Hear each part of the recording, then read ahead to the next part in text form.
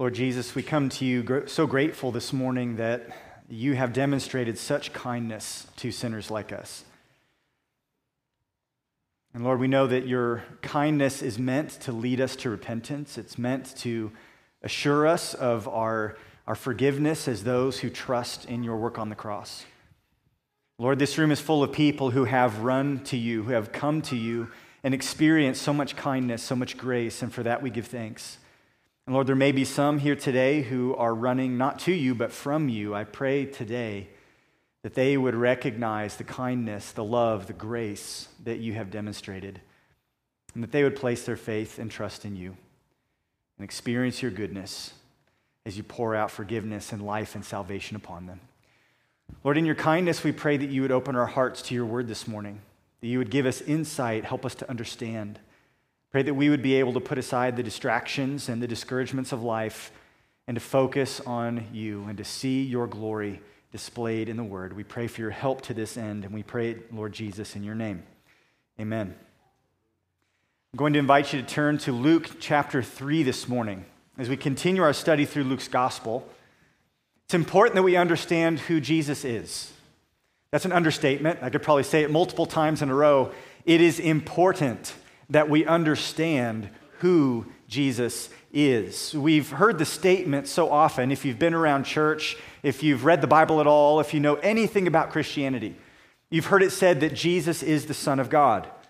And we've heard that statement, we've heard that phrase so often, it's potentially easy for us to just gloss right over it. There's potentially a failure on our part to ponder and to appreciate the depth of meaning that title holds.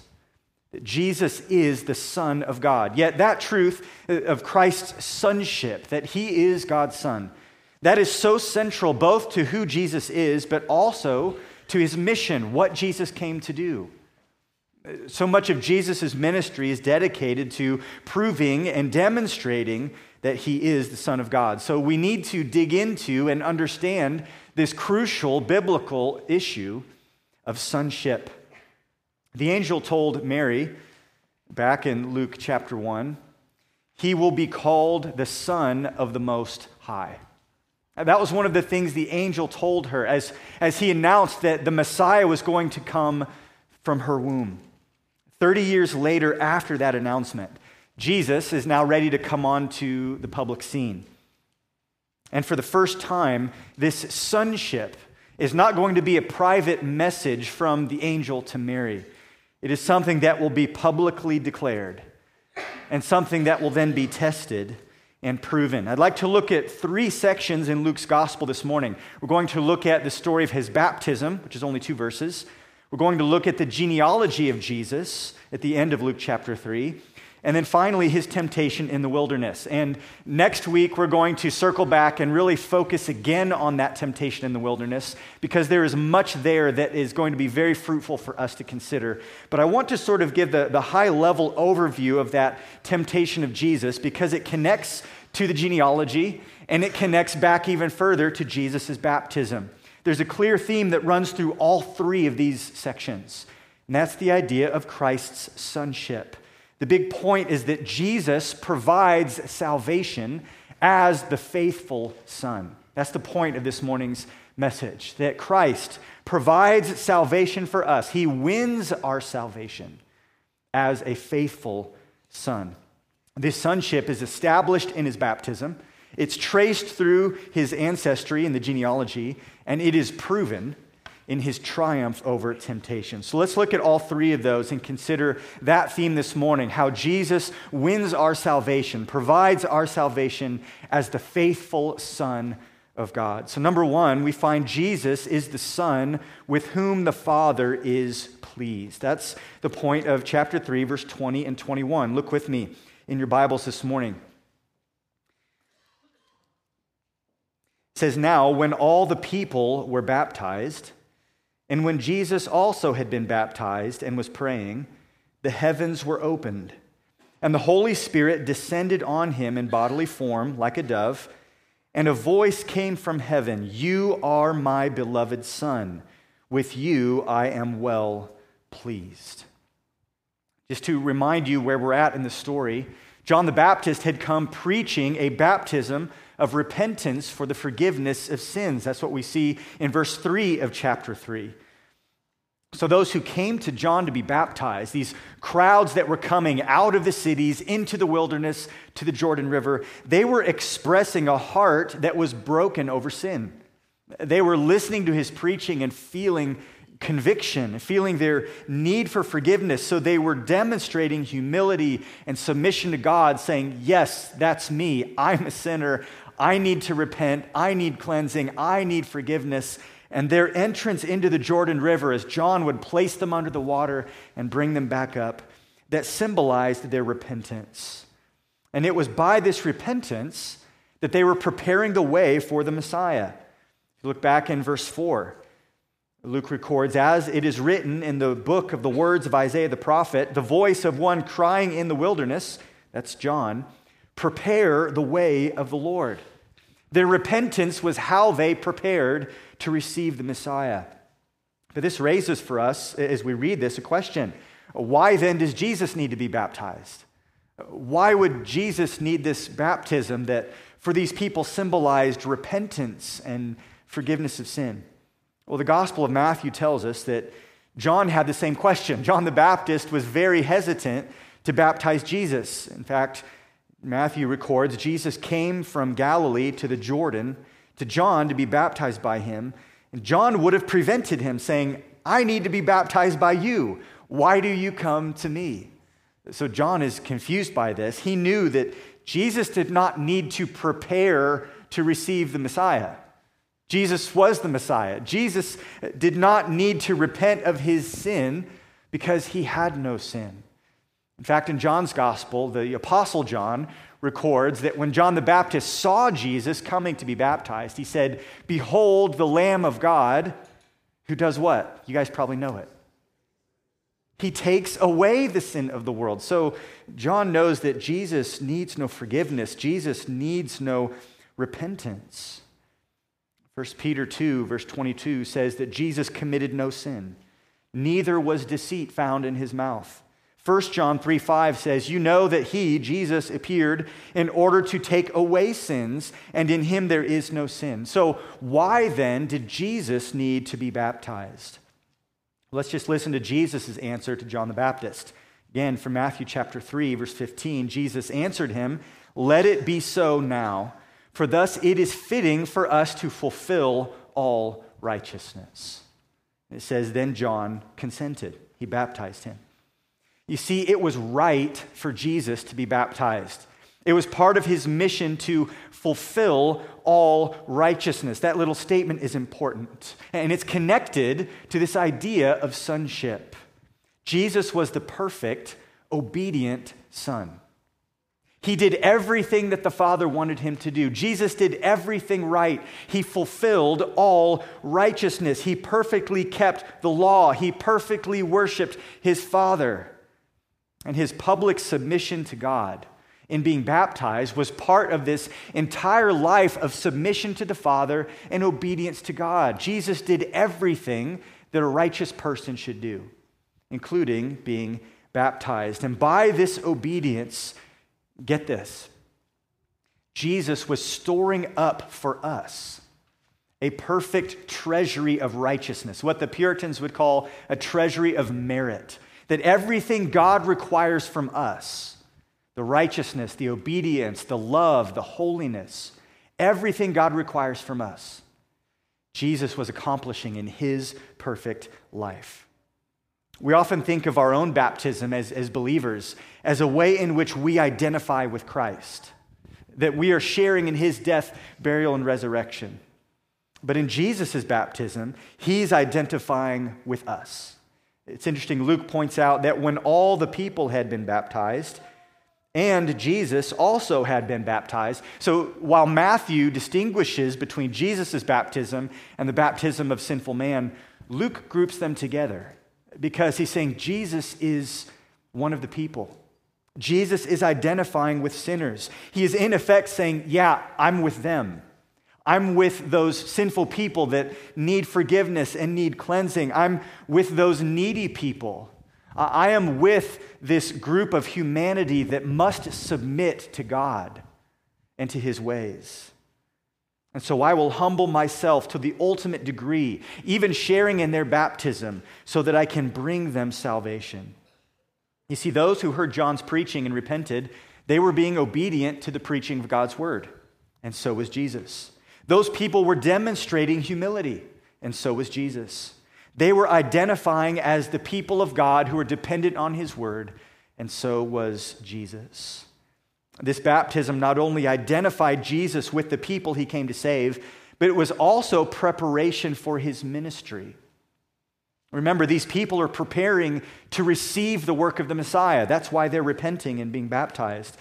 Jesus is preparing to do his work as the Messiah. This baptism not only identified him with the people, but it served to anoint him and prepare him for his public ministry. Because look at what happens. Luke says that when Jesus had also been baptized and was praying, the heavens were opened, and the Holy Spirit descended on him in bodily form like a dove. This is interesting because it's very rare that we can find in Scripture an example of people who are able to see the Holy Spirit. It says here, the Spirit descended in bodily form like a dove. And that doesn't mean that he looked like a dove, that the form was like a dove. It means that this form, whatever it was descending, and the manner of descent, the way that it gracefully came down, was the same way a dove might come down and land. So the descent is dove-like in its nature. And Luke says that Jesus was praying when this happened. Jesus has been baptized, and he's praying as the Holy Spirit descends. And you have to wonder what Jesus was praying. I wonder what he was praising God for. I wonder what he was asking for. I have a hunch that he might have been praying these ancient words from the prophet Isaiah. Isaiah 64, verse 1 says, "Oh, that you would rend the heavens and come down." That's an ancient prayer of God's people for God, for Yahweh, to send and provide for them the salvation that they needed. Perhaps that's what Jesus was praying. We don't know for sure. Just guessing. It's a little bit of speculation, I'll admit. But that's exactly what we see happening here, is that the heavens are opened, and that power comes down to clothe Jesus, who is the answer to that prayer. The provision of salvation, God himself coming down to save his people. The significance of the Spirit's descent here is twofold. First, it's fulfillment of this promise, and it's part of the plan for the Messiah. Later in Isaiah, in verse 42, it says, "Behold my servant, whom I uphold, my chosen, in whom my soul delights." It sounds a lot like, "With you I'm well pleased," doesn't it? God says, "I have put my Spirit upon him. He will bring forth justice to the nations." There's an echo here of this Old Testament promise that the servant of God would be the one in whom God delights, and that God will put his Spirit on him. Isaiah 61, verse 1. "Now the servant speaks. The Spirit of the Lord God is upon me, because the Lord has anointed me to bring good news to the poor. He has sent me to bind up the brokenhearted, to proclaim liberty to the captives, and the opening of the prison to those who are bound, to proclaim the year of the Lord's favor." Those promises, those prophecies are fulfilled here as Jesus is empowered by the Holy Spirit, as he is identified as the servant of God, the one who comes to do the Father's will. And in order to do the Father's will, in order for Jesus to fulfill this mission and do his job, he's going to need divine power. Yes, Jesus is the Son of God in the sense that he is fully divine. He is eternal God who added in human nature. He took on flesh. But in doing that, Philippians chapter 2 tells us that Jesus set aside his glory, that he emptied himself. Not that he stopped being God in any sense, but he willingly surrendered the free and voluntary use of his divine power. This is a crass illustration. I hope that it's not blasphemous, but imagine a father who's playing basketball with his 2-year-old son in the living room on the little Nerf hoop. So he gets on his knees and he only uses his left hand. Now he's still his dad. He's still 6'2". He still weighs 200 pounds. But he's willingly limiting himself to accommodate himself to the needs of his little child. When Jesus took on flesh, he never stopped being God. He never stopped having infinite power as God, but he humbled himself. He did a lot more than get on his knees. He took on flesh. And so as Jesus comes in his humanity to be our Savior, in order for him to do all the things God desired him to do, he had to be empowered with the Holy Spirit. In order for him to preach, to perform miracles, to cast out demons, he needed the Spirit's power. And so this phenomenon of the Spirit coming down, it confirms that he is the Messiah, but it also clothes him with the power that he will need to do the will of the Father. And I don't think this means Jesus didn't have the Spirit before this. This is a symbol. This is simply a public demonstration of this reality.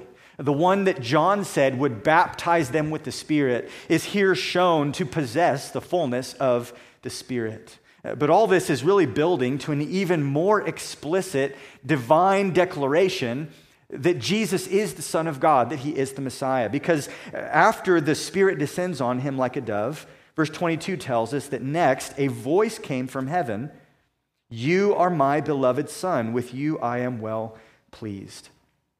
Now, in the Greek language in which Luke is writing, I know we have a couple English lit majors and some grad students in our midst. This is grammatically the emphasis of the entire sentence. All the other clauses are subordinate to this clause. So the whole argument has been building, and the way Luke is telling the story, this is the mic drop moment. Yes, he's been baptized and the Spirit came down, but now he gets to the punchline. "You are my beloved Son. With you I am well pleased." It's interesting, Luke is very brief in his telling of the story. He leaves out some of the details. We have to go to Matthew and John's gospel and Mark's gospel to sort of fill in all the gaps, because Luke is really just focused on this part, this statement from heaven. His interest centers on the divine declaration. "You are my Son, my beloved Son. With you I am well pleased." I think it's important here what God doesn't say. Notice he doesn't say, "I forgive you." All these other people are being baptized to demonstrate their repentance, a repentance that is seeking forgiveness of sin. So you might expect, if Jesus was sinful, for the Father to say, "Your sins are forgiven." That's not what he says. No, he needs no forgiveness. And as Jesus comes up out of the water, he says, "You're my beloved Son. With you I am well pleased." Notice he also doesn't say, "Today you have become my son." There's no hint of adoptionism here. That's an old heresy. It's a false teaching that says Jesus became God's son in some sense at this point. No, even the grammar of it, the verb tense here indicates that this is who Jesus is, who he always has been, and who he always will be. As one preacher puts it, Jesus was younger than his mama and just as old as his daddy. That's a simple way to put it, but he has always been the Son of God. Jesus is the eternal Son, with whom the Father has always enjoyed perfect fellowship, mutual delight. The Father is pleased with the Son. This language of sonship is important. There's two cases in the Old Testament where God identifies someone as his son. The first, not chronologically, but the first that we'll look at, is referring to the king of Israel in the second psalm. And the king of Israel in Psalm 2 is seen to be the royal representative of the nation, and it's a messianic king there in Psalm 2. Psalm 2, verse 7 through 8 says, "I will tell of the decree. The Lord said to me, 'You are my son. Today I have begotten you. Ask of me, and I will make the nations your heritage, and the ends of the earth your possession.'" So ancient Israel understood sonship. To be the son of God was connected with being the king of Israel and being the Messiah. Earlier than that, in Exodus chapter 4, the Old Testament uses this title of God's son with reference to the nation Israel. Remember what Moses said to Pharaoh. He goes into Pharaoh's courtroom, and he's told by God to say, "Thus says the Lord, Israel is my firstborn son. And I say to you, let my son go that he may serve me." So there's these two sort of images of kingship, but also national Israel. And so, as the voice of God thunders from heaven at Jesus' baptism, we hear the echo of these ancient passages. And we see how these images, they find their resolution in Jesus. Here's how it works. Israel had many kings. A lot of them were bad, but they even had some good kings. Kings like David and Josiah, but even Israel's best kings ultimately failed. They sinned, and then they died. Jesus is the Christ, the ultimate king, to whom Psalm 2 will finally and fully apply. He will succeed where those kings failed. Israel as a nation had also failed. They had failed to fulfill their calling. They had failed to be a light to the nations. They had failed to show the glory of God to the world. They had failed to obey the law. They had broken God's covenant, forfeited blessings, earned many curses. But Jesus would be the faithful Israelite who will succeed where the nation had stumbled. He would be the representative for the nation and fulfill God's plan for them. So this pronouncement of "you are my son," it says something about his divine nature. Yes, that he is one with the Father. But it also speaks to his messianic mission. God is well pleased with Jesus because he will be a better king than David, because he will be more faithful than Israel, because he will succeed where everyone who came before him had failed.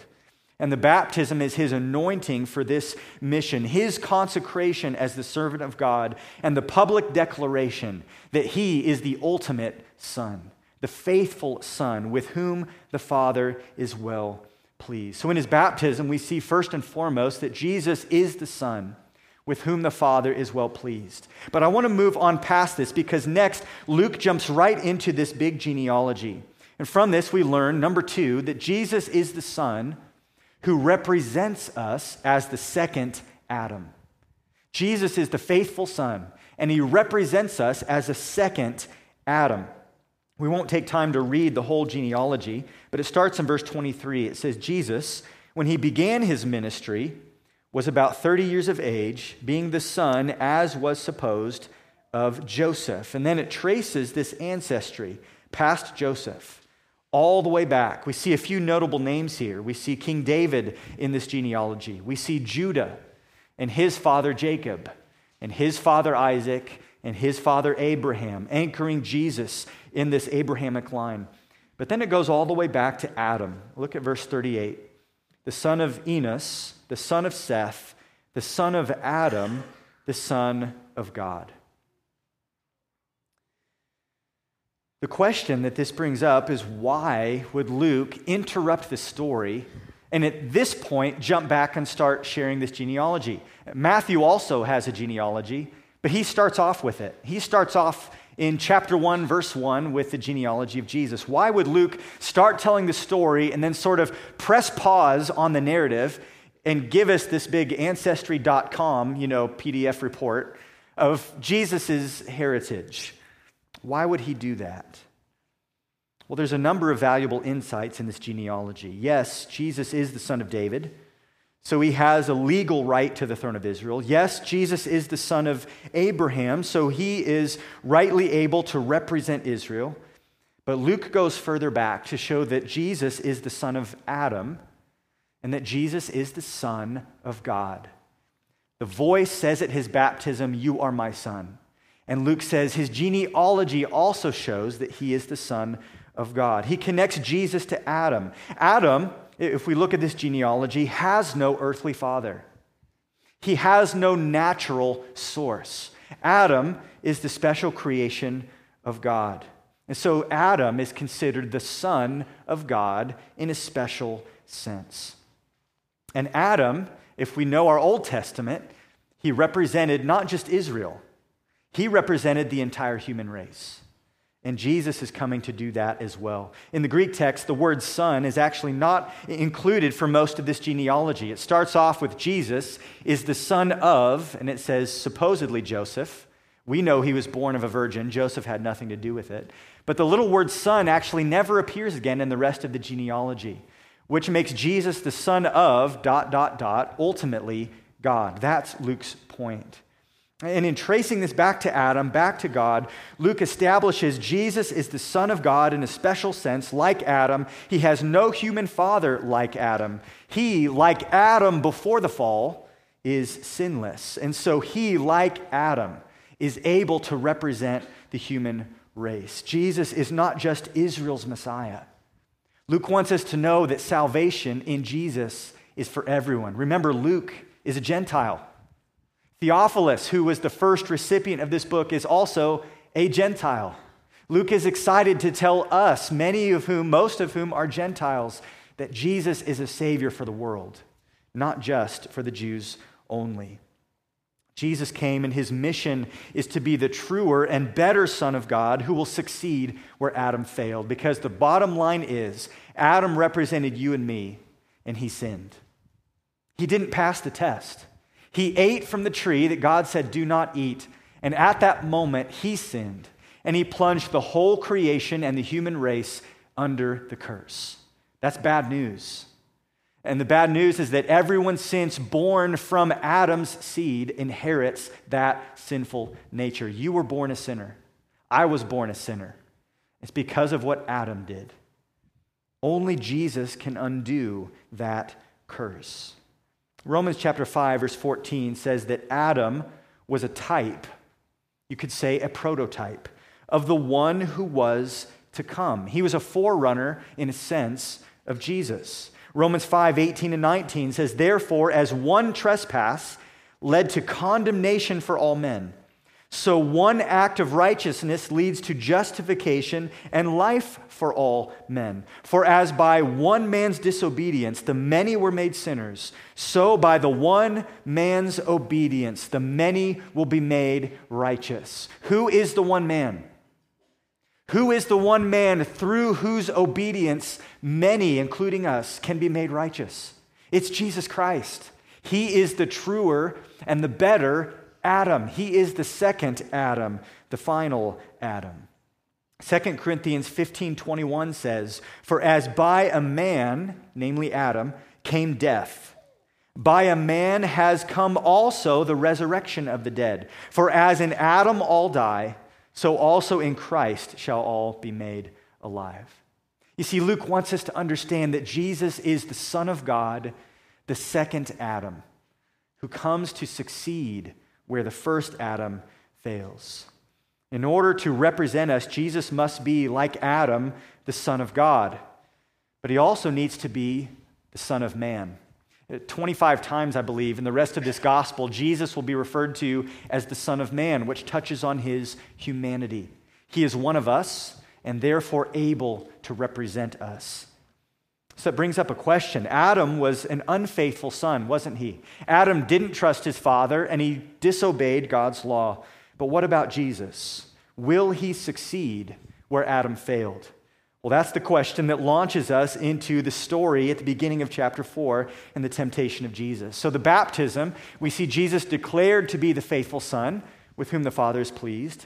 In the genealogy, we see that he is the second Adam who represents us. And then number 3, our third point this morning.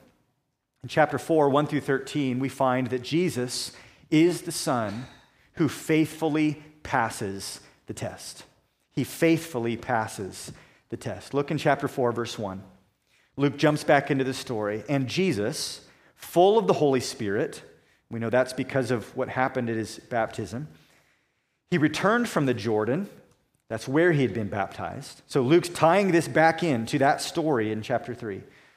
So full of the Holy Spirit, he returned from the Jordan and was led by the Spirit in the wilderness for 40 days, being tempted by the devil. And he ate nothing during those days. And when they were ended, he was hungry. The devil said to him, if you are the Son of God, command this stone to become bread. Jesus answered him, it is written, man shall not live by bread alone. And the devil took him up and showed him all the kingdoms of the world in a moment of time, and said to him, to you I will give all this authority and their glory, for it has been delivered to me, and I will give it to whom I will. If you then will worship me, it will all be yours. And Jesus answered him, it is written, you shall worship the Lord your God, and him only shall you serve.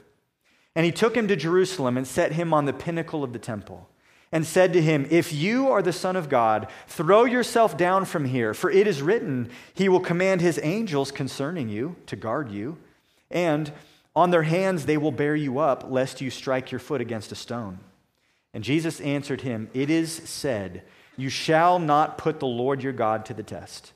And when the devil had ended every temptation, he departed from him until an opportune time. Jesus is the faithful Son who passes the test. We see here that he is providentially placed in the wilderness.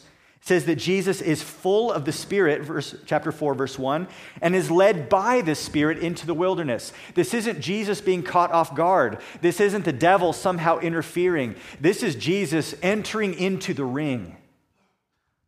And he knows exactly what's going to happen. He's going to face his opponent. It's no accident. God is setting up this confrontation because what happened in the garden where Adam sinned and failed, what happened in the wilderness where Israel wandered for 40 years and stumbled and sinned, that needed to be undone. And that was Jesus' mission. We see here that Jesus is physically empty. He's eaten nothing for 40 days, but he is spiritually full. And now comes the time for the test. And just as heaven had opened and poured out the Spirit and the Father's blessing, now in the wilderness, hell unleashes its deceitful poison as Satan comes to tempt him. Satan comes attempting to ruin God's plan. He knows that Jesus has a mission. He knows that Jesus has come to save, and Satan wants to undo that. Satan wants to derail that redemptive plan. So the voice from heaven had said, "You are my Son, and with you I am well pleased." And now the voice of the serpent whispers, "Are you really the Son? Are you really the Son of God? And are you sure that your Father is pleased with you? If your Father is pleased with you, why are you so hungry? If you're really the Son of God, why aren't you ruling over the nations?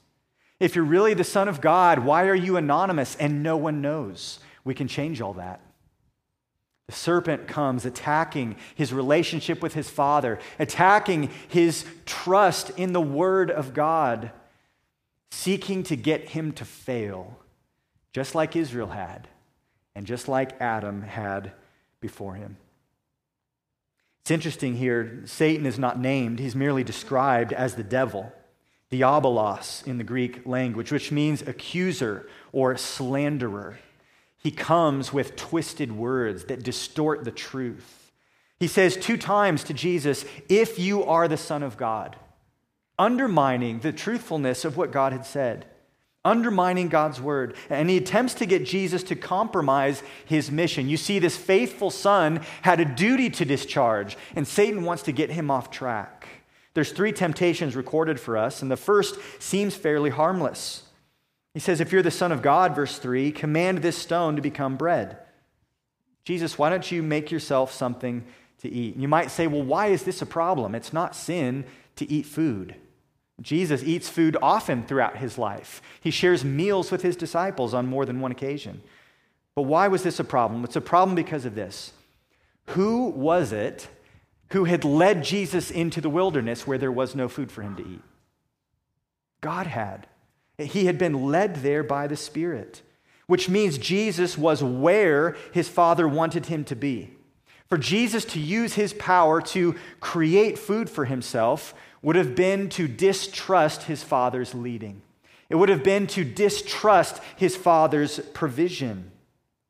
For Jesus to use his divine power to serve his own needs would have been the opposite reason of why God had given him the power of the Holy Spirit. That power had been given to him to meet the needs of sinners, to preach and to minister and to do miracles so that he could bring our salvation. To co-opt that power and use it for himself would have been getting Jesus to adopt a different mission than the one his Father had given him. His strategy was to get Jesus to listen to his flesh, not listen to his Father, to follow his stomach instead of following the Spirit. But unlike Adam, who ate when he wasn't supposed to, and unlike the children of Israel, who complained when they were hungry in the wilderness, Jesus quotes Scripture, verse 4, and refuses. Jesus answered him, "It is written, man shall not live by bread alone." His response is, Satan, listen, there's way bigger stuff going on here than just my need for food, and I'm going to trust my Father's word. I'm going to trust my Father's timing. I'm going to trust my Father's provision. Although Jesus' hunger was intense, and although his needs were real, he is the faithful Son, and he succeeds where Adam failed. The second temptation ramps up quite a bit in verse 5. The devil takes him up and shows him all the kingdoms of the world in a moment of time. And he offers in verse 6 their authority and their glory. He says, "This is all mine, and I will give it to you." Now, this is tricky because the Father had promised to give the Son all the kingdoms of the earth. That's what Psalm 2 says. Just like food, this is a legitimate need. It is a legitimate inheritance for Jesus. It is rightfully his. In addition, Satan is not lying when he says he has the power to give all this to Jesus. John chapter 12 calls Satan the ruler of this world. Ephesians chapter 2 calls Satan the prince of the power of the air. 2 Corinthians 4 calls Satan the god of this world. 1 John 5:19 says the whole world lies in the power of the evil one. Satan goes, I have access to all of this, and it can be yours. What's the catch? Well, this is a legitimate offer. It's a legitimate prize. It's rightfully Christ's. It's something Jesus deserves, something he's been promised. But here's the catch. There's a compromise. In order to get this, all Jesus has to do is bow to Satan. If he will bow in worship to the devil, he will receive it all now. He can bow and receive it now. And what makes that so appealing is that in doing this, he won't have to submit to the Father's plan. You see, the Father was going to give Jesus all of this as well. He was going to give Jesus glory. He was going to give Jesus the throne and the kingdom. But the Father would first send his Son into a world that would reject him. And this plan involved humiliation. It involved suffering. It involved an agonizing death. It involved propitiation on the cross. It involved Jesus paying for our sins, suffering under the wrath of the Father.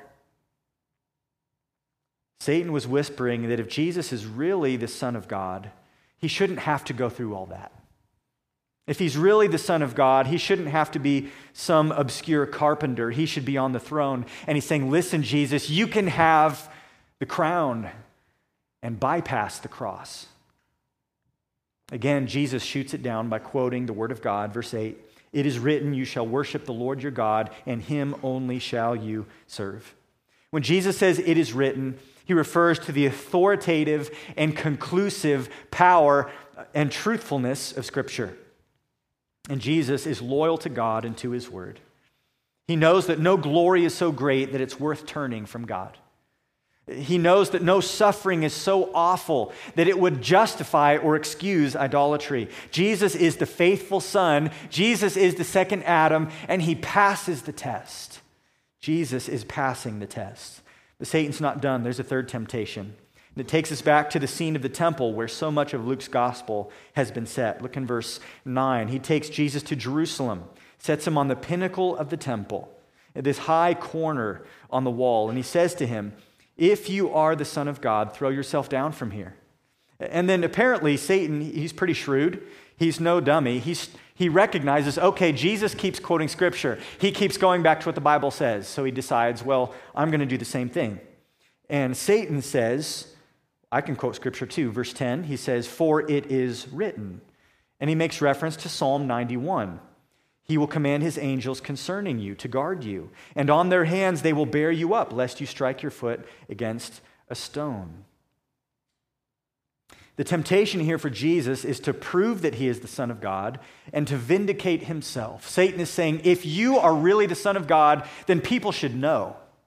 Why are you out here in obscurity in the wilderness? Demonstrate your glory, jump off. He will rescue you, he will save you, and you can avoid a life of humiliation. You should glorify yourself right now, Jesus, rather than waiting and trusting for your Father to glorify you, because he's going to put you through all that suffering first.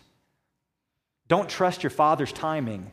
You should seize the moment yourself. But Jesus knows that Satan's deadly questions are nothing more than inviting doubt, inviting him to deviate from the Father's plan. And the faithful Son is resolute. He is not like Adam, crumbling under pressure, compromising, doubting God's word. He's not like Israel, failing to remember the promises of God. Jesus answered him, verse 12, "It is said, you shall not put the Lord your God to the test." It says, yes, Satan, you may be quoting scripture, but you're using it wrongly, and we should not be presumptuous and test the Lord our God. God doesn't play those sorts of games. He's not in a position, you're in no position to force him to prove himself like that. That's not how this works. Jesus is a faithful Son, and he passes the test. So verse 13 says, when the devil had ended every temptation, he departed from him until an opportune time. This won't be the last time Jesus faces temptation. But every temptation after this will also result in Satan's defeat. Jesus will be tempted again in the Garden of Gethsemane, and Jesus will pass the test. Jesus will be tempted on the cross as people mock him and say, if you're really the Son of God, then get down off the cross and save yourself. Jesus will pass that test as well. In fact, Jesus will go all the way into the grave and overcome death itself. Jesus will ultimately triumph over all. Hebrews 4:15 says that he in every respect has been tempted as we are, yet without sin. Friends, this is the good news of the gospel, that Jesus passed the test. That's good news for you and for me this morning, that unlike Israel, who failed over and over again in the wilderness, Jesus was faithful. Unlike Adam, who made a fatal choice and disbelieved the word of God in the garden, Jesus obeyed his Father. And unlike you, and unlike me, Jesus is righteous. Jesus is a faithful Son, and Jesus passed the test. We see Christ's sonship declared at his baptism, traced throughout history in the genealogy, and proven in his triumph over temptation in the wilderness. And in doing so, Jesus wins our salvation as the faithful Son. And therefore, we must learn to see him as the faithful Son. This is the hook for the whole message this morning. Some of you might, if you've been struggling to track with me, I want you to catch this part.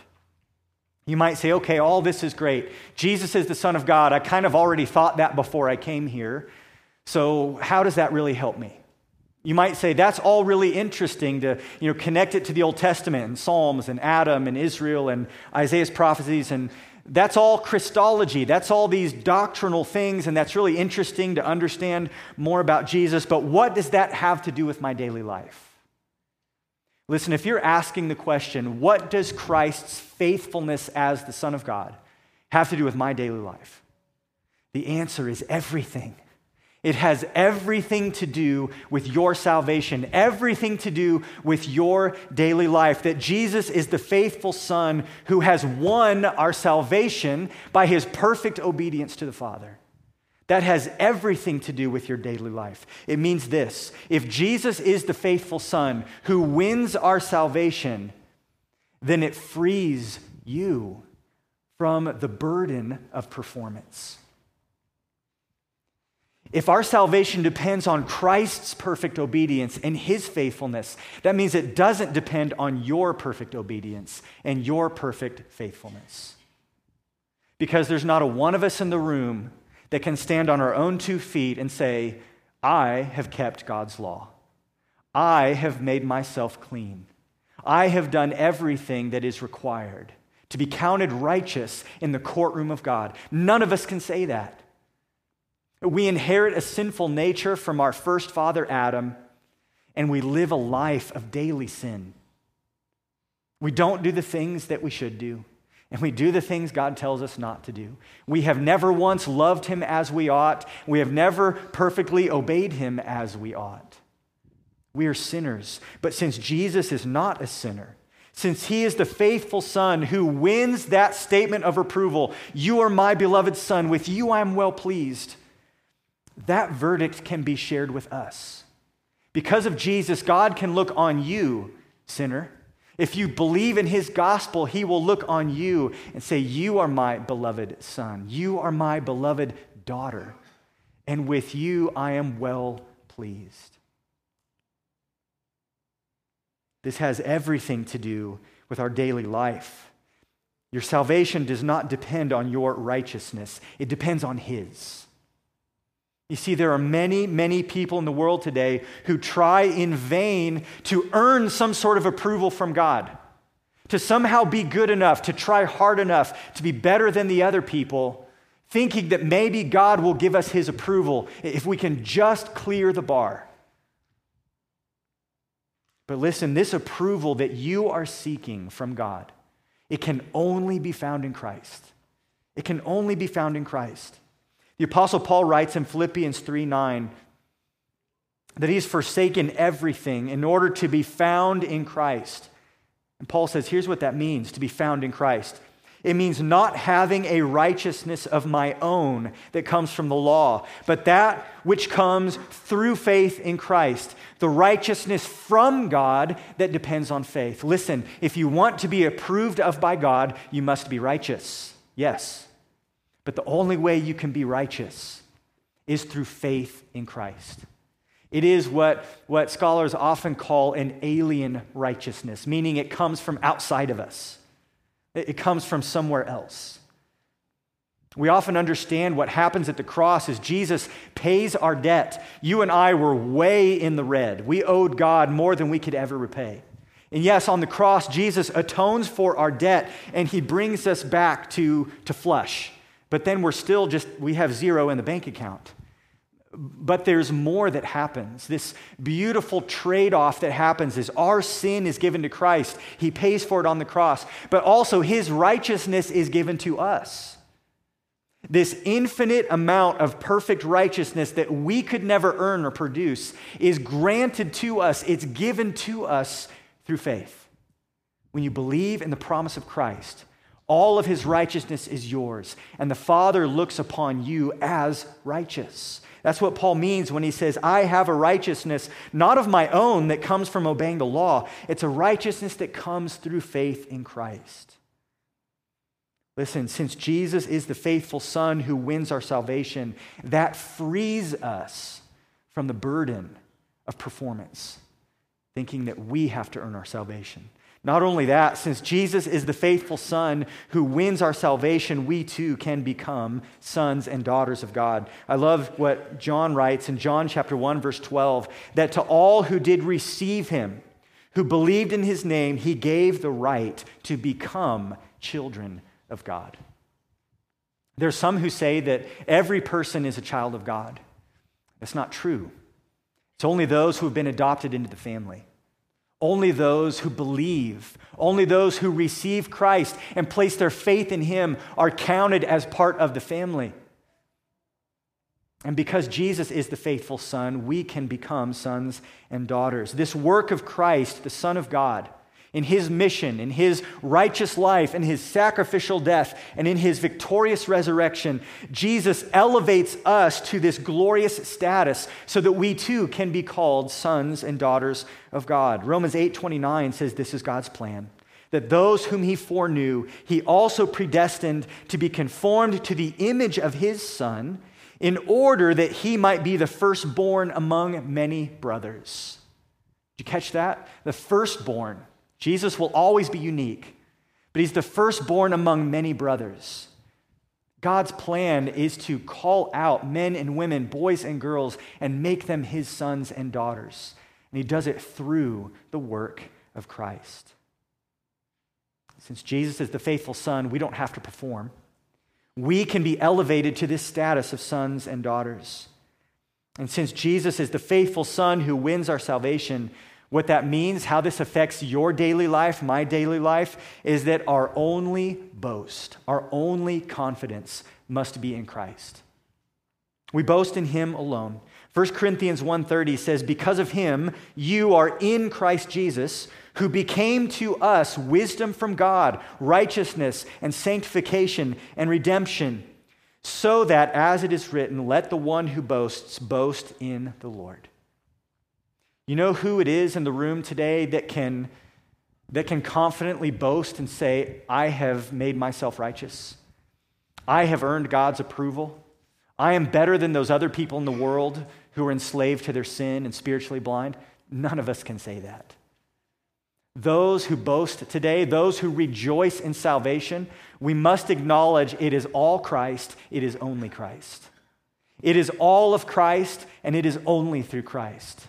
It is all of grace, and it is only by grace. So we boast, we rejoice, we celebrate, and our confidence is in him. It's not in us. This truth that Jesus wins our salvation as the faithful Son, it has everything to do with our daily life. It changes how we fight sin. It changes how we think about our salvation. It changes our understanding of our identity, who we are before God. It is our hope and our confidence that moves us to rejoice and boast in him. Friends, this is good news.